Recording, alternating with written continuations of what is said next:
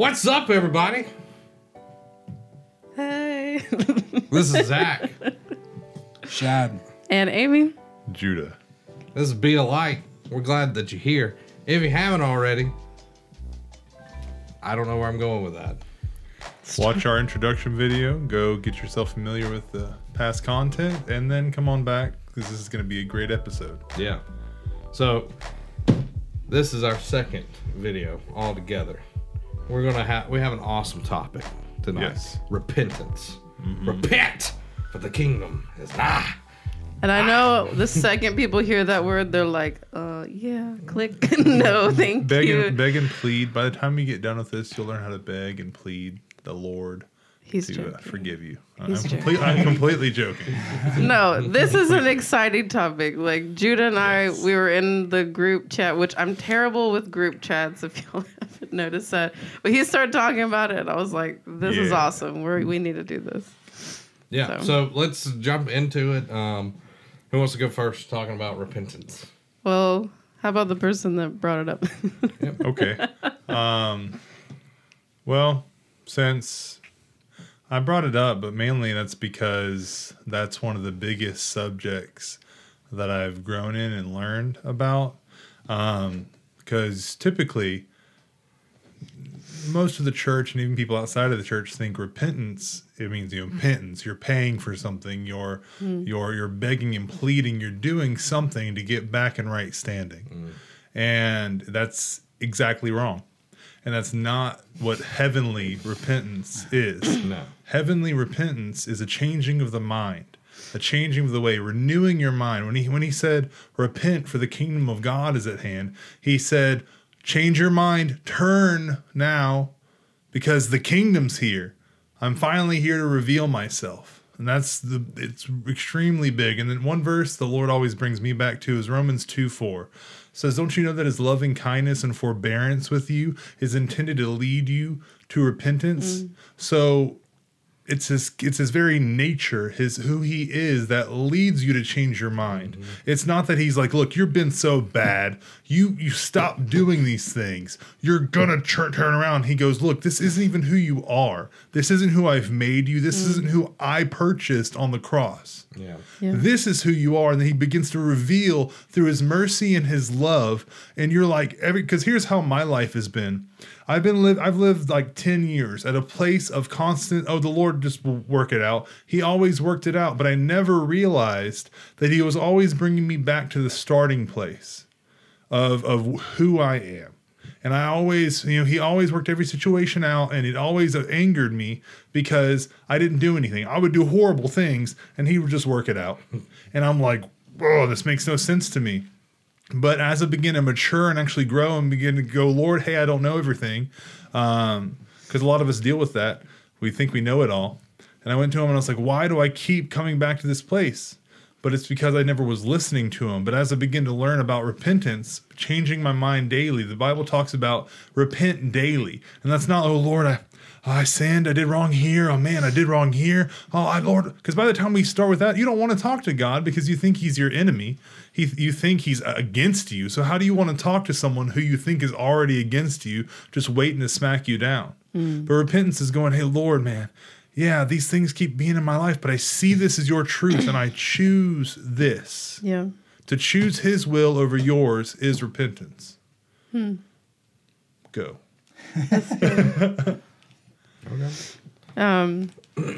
Yeah, right before the show, Shad was bringing up what the word is in Greek. And I was looking it up in my trusty Strong's. There's no way I could remember all of this. But it is the word, and I don't know if I'm pronouncing this right, metanoia. And I don't know. You were the one that brought it up. Do you maybe want to? Yeah. There's a connotation with the word repentance that I've encountered throughout my time of knowing the Lord that just like Judah was saying, that people view it as groveling before the Lord and being, let's see here, I wrote down some of the definitions here. The English definition of repent is to feel sincere regret or remorse. But in Greek, it means to change the way you think. Yeah. Yeah. Those are two really different definitions. Yeah. The scripture says we are transformed by the renewing of our minds. So in my late 20s, mid to late 20s, I come to the realization that my life doesn't look like what I think it should look like. So why is that? And then I actually have on this note card here something that I found this week, the week we happen to be doing this, that the Lord had me draw a while ago, at least a year ago. And the Hebrew word for for sin actually means to hit the gold in the center of a bullseye. So repentance is us coming into alignment with what God has for us and what he's created us to be. So I feel like every person on their inside, you see what you're supposed to be. You know what you're supposed to be doing. You know what you're called to, but it doesn't necessarily happen. And the reason is our souls aren't aligned with God. So that's what repentance is.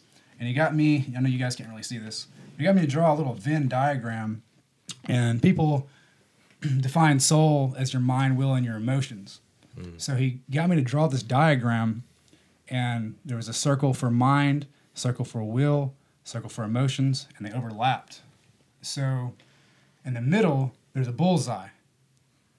That's the point that we're aiming for as the children of God. That's the gold. That is the goal, and that is the gold. And the only way to get there is by allowing God to transform your mind. Because as you transformed your mind, your emotions, and your will into what God has created us to be, then the destiny starts happening. Then the person that you see yourself becoming starts becoming, and not just an idea. So that's what I got on repentance at the moment. Okay. That's good. Yeah. Love of my life. I just wanted to read something from this definition in Strong's, and there's a lot that's in here, and it keeps talking about it is that changing of mind, but I like here where it's like there's 3 steps found in metanoia. It's new knowledge, regret for previous course or displeasure with self, and a change of action. Because it just reminded me of the story of when they were rebuilding Israel, I believe in the book of Nehemiah, or rebuilding the wall, and they brought the word of God to all the people, and they hadn't heard it. Most of those people hadn't heard it in their entire lives. Like it had been... It's been hundreds of years Yeah. since they heard the law. So it was like this whole generation that hadn't heard the word. And so they had the teachers come out and read it.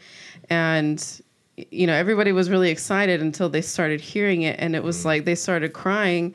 And it was like they were weeping because it was like, oh, we don't measure up to that standard. But I love what it says when it's like, do not mourn, because it's like now you know what God's will is for you, and now we're going to rejoice because we know what it is, and now we're going to do it.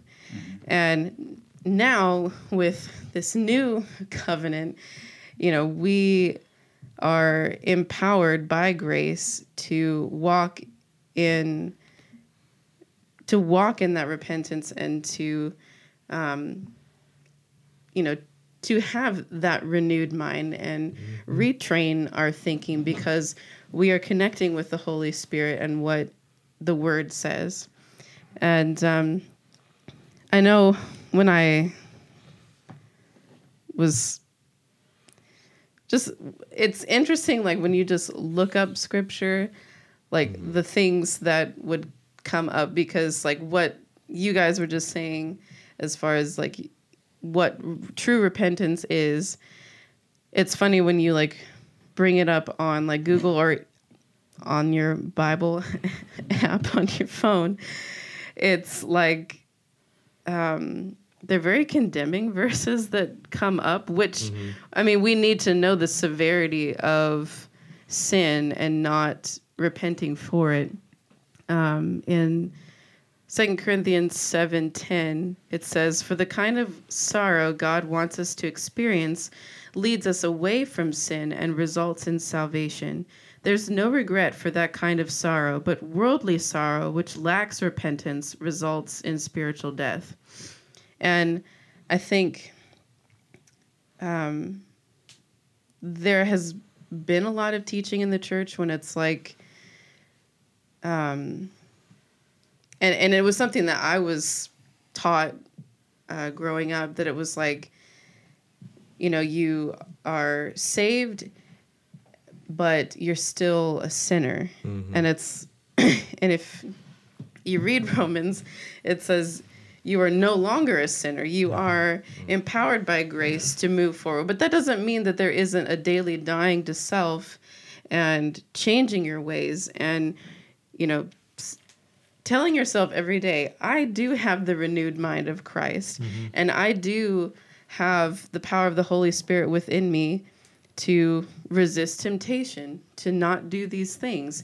And it is that turning around and just doing something new. But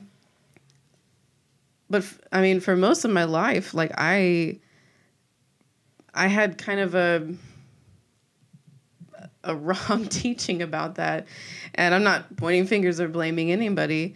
You know, it came from different places, but it's kind of like, it's that woe is me, I'm a sinner, but it's like we keep telling people that they are sinners, when it's like, if you've accepted Jesus as your Lord and Savior and asked him to forgive you, when God forgets, he really forgets. I love, whenever I think of that, I think of Abraham, because when you read his actual story, it's like, he never got it right the first time. It was always, I mean, with Sarah having a child, like, they didn't believe God for that. They, you know, he ended up sleeping with her maid, and all this family dysfunction came in.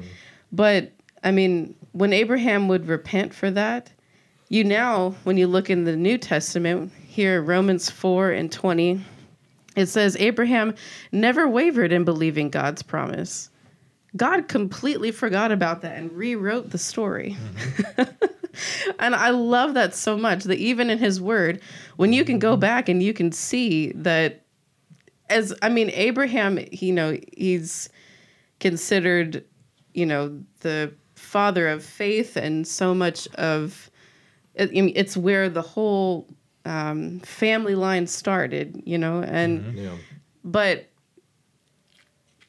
all of those promises were entrusted to him because he asked for forgiveness, and he repented, and he changed his ways, and he lined himself up, just like you guys were saying, lined himself up with what God really did have for him.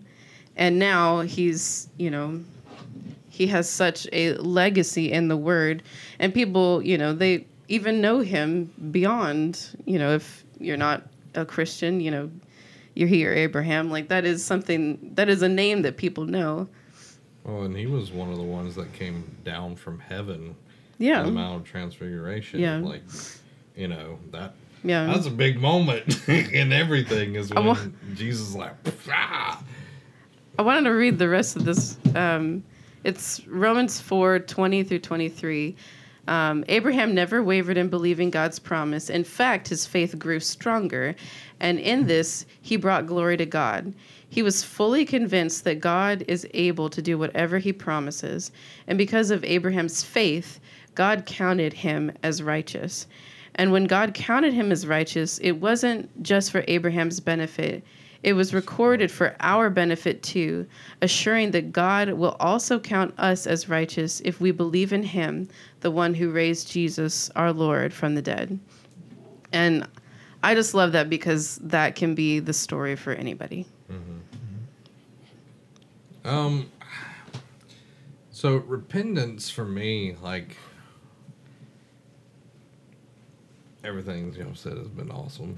not to be like repentance for me is totally different. What it really means. These infidels. No, I'm just kidding. I've lived a life that I've repented a lot.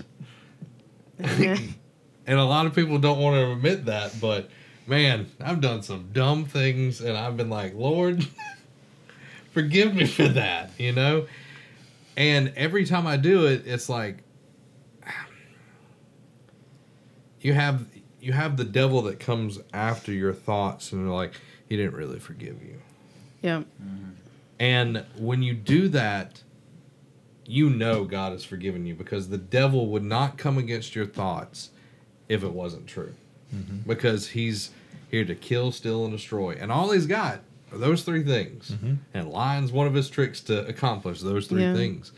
So my biggest thing is when you repent, know that God has forgiven you, that he has wiped the slate clean. You're under the blood. We don't have to go sacrifice lambs and all of that. And that was just a covering. Like it was. Their sins were not forgiven because they didn't have that connection to the Father. When Adam and Eve sinned, there was a hole ripped. There was a big divide between God and man, and God just wanted to be with man.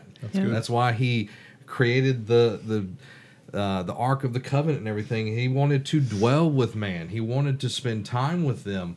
And if Adam and Eve would have never sinned, that would have never needed to be there, because he would come in the cool of the day and you would see, and God would walk around and he would have conversations with them.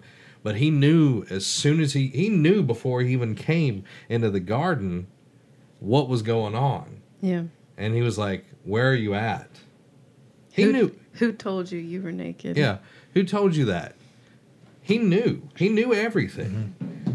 But Jesus came, there is nothing that it didn't cover. And I think that's one of the biggest things that I want to bring is there's nothing that you've done, nothing that you've thought, nothing that is not covered by the blood of Jesus. Jesus didn't die and when he's up in heaven be like, dang it, forgot that thing. And he's like, I guess I've got to do it again. Gabriel, go down there and fix it. It wasn't anything like that. Everything. There's no loopholes. There's no anything that people can get around. You are bought with the blood of the Lamb. And I said this at church Sunday, and my man Todd White said this as well.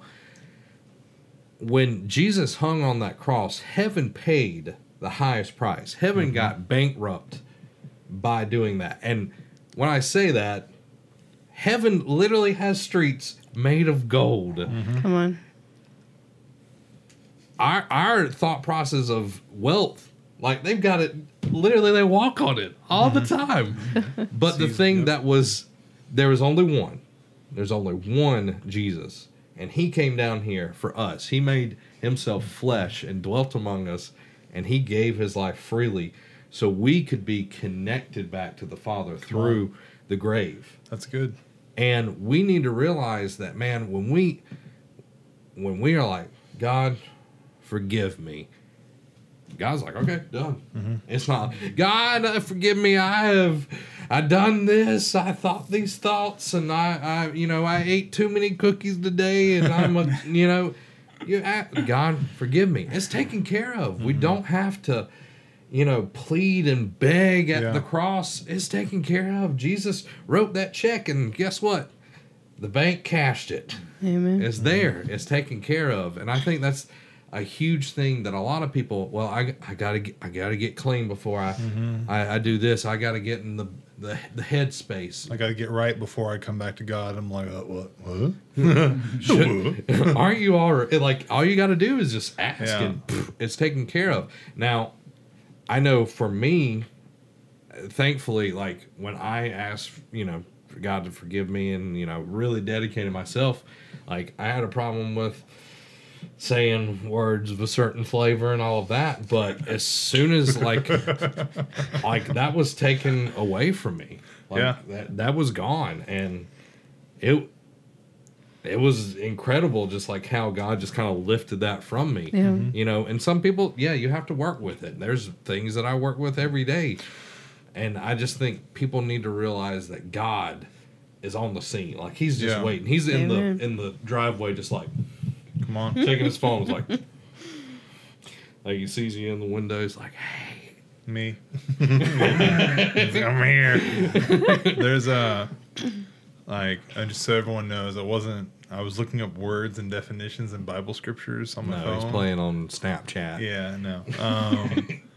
But just trying to touch on, whenever we start talking, I could talk about this for hours.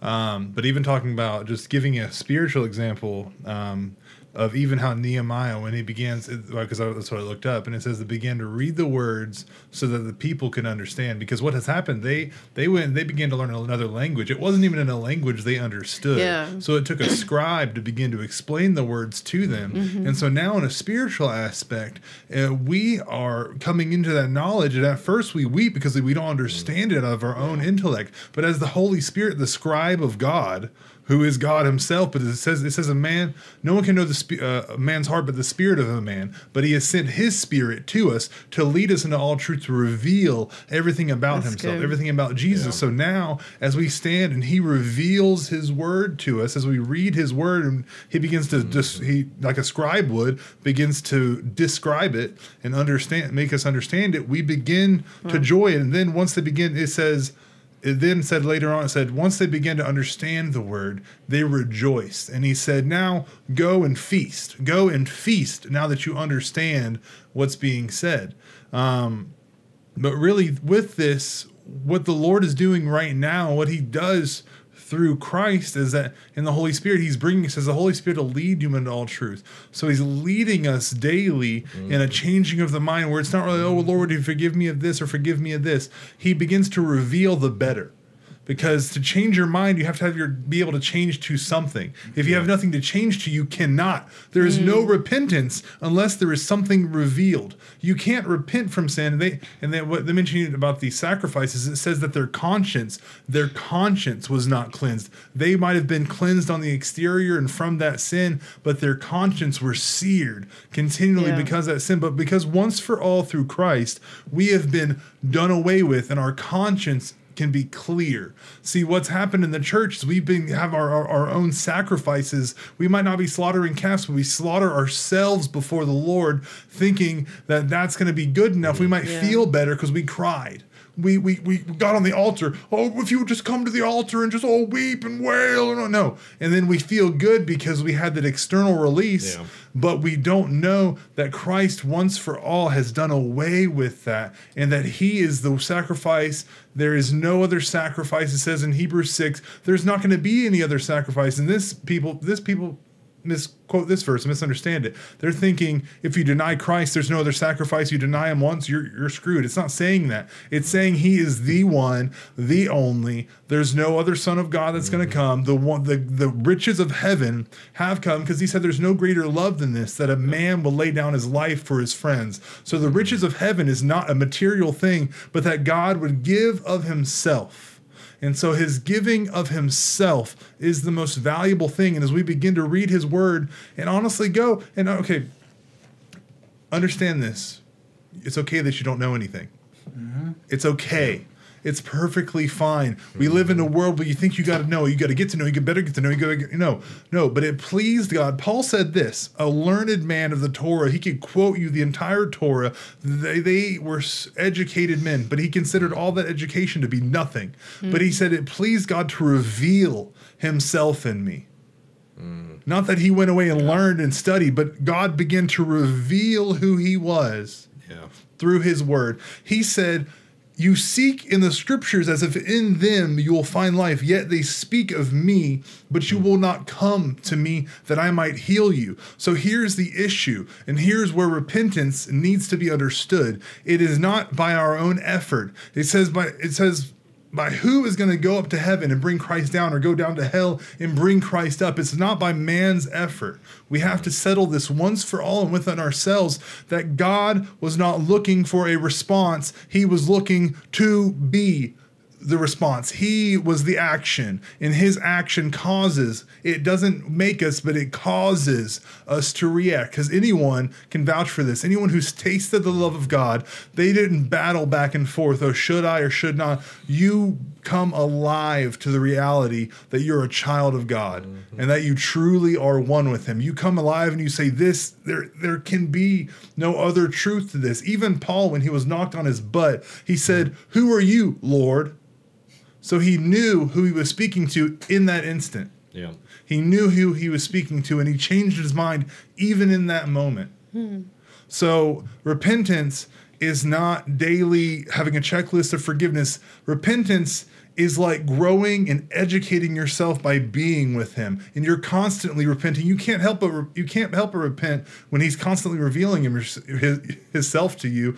I've been through this 10 plus years of him just revealing himself and loving himself, and that's caused me to change my mind, because I've had this thought in this area about him, but he revealed himself. I didn't search. He revealed himself in that area, and then I changed my mind because the truth of the matter was made plain.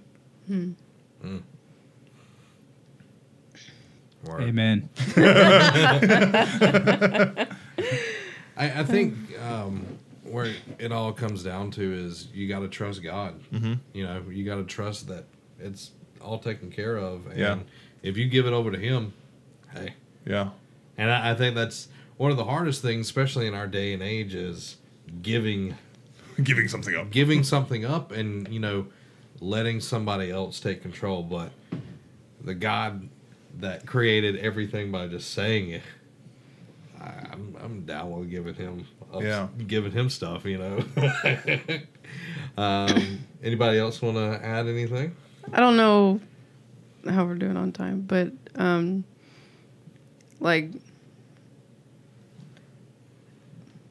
Zach and I have talked about sharing our story. This is kind of me asking permission to say it right now. We've talked about it, but yeah, that's fine. For us, I came to a place after we got married, where it was like Shad was saying, it was like my life didn't look like the way that I wanted it to. Yeah. And, you know, Zach and I, we lived together before we got married. And that was something that, like a lot of people, when they hear that, I already know what you're thinking, because trust me, it was a huge secret for a long time. Yeah. But it was something that we had to ask forgiveness for. And even when there's people I know that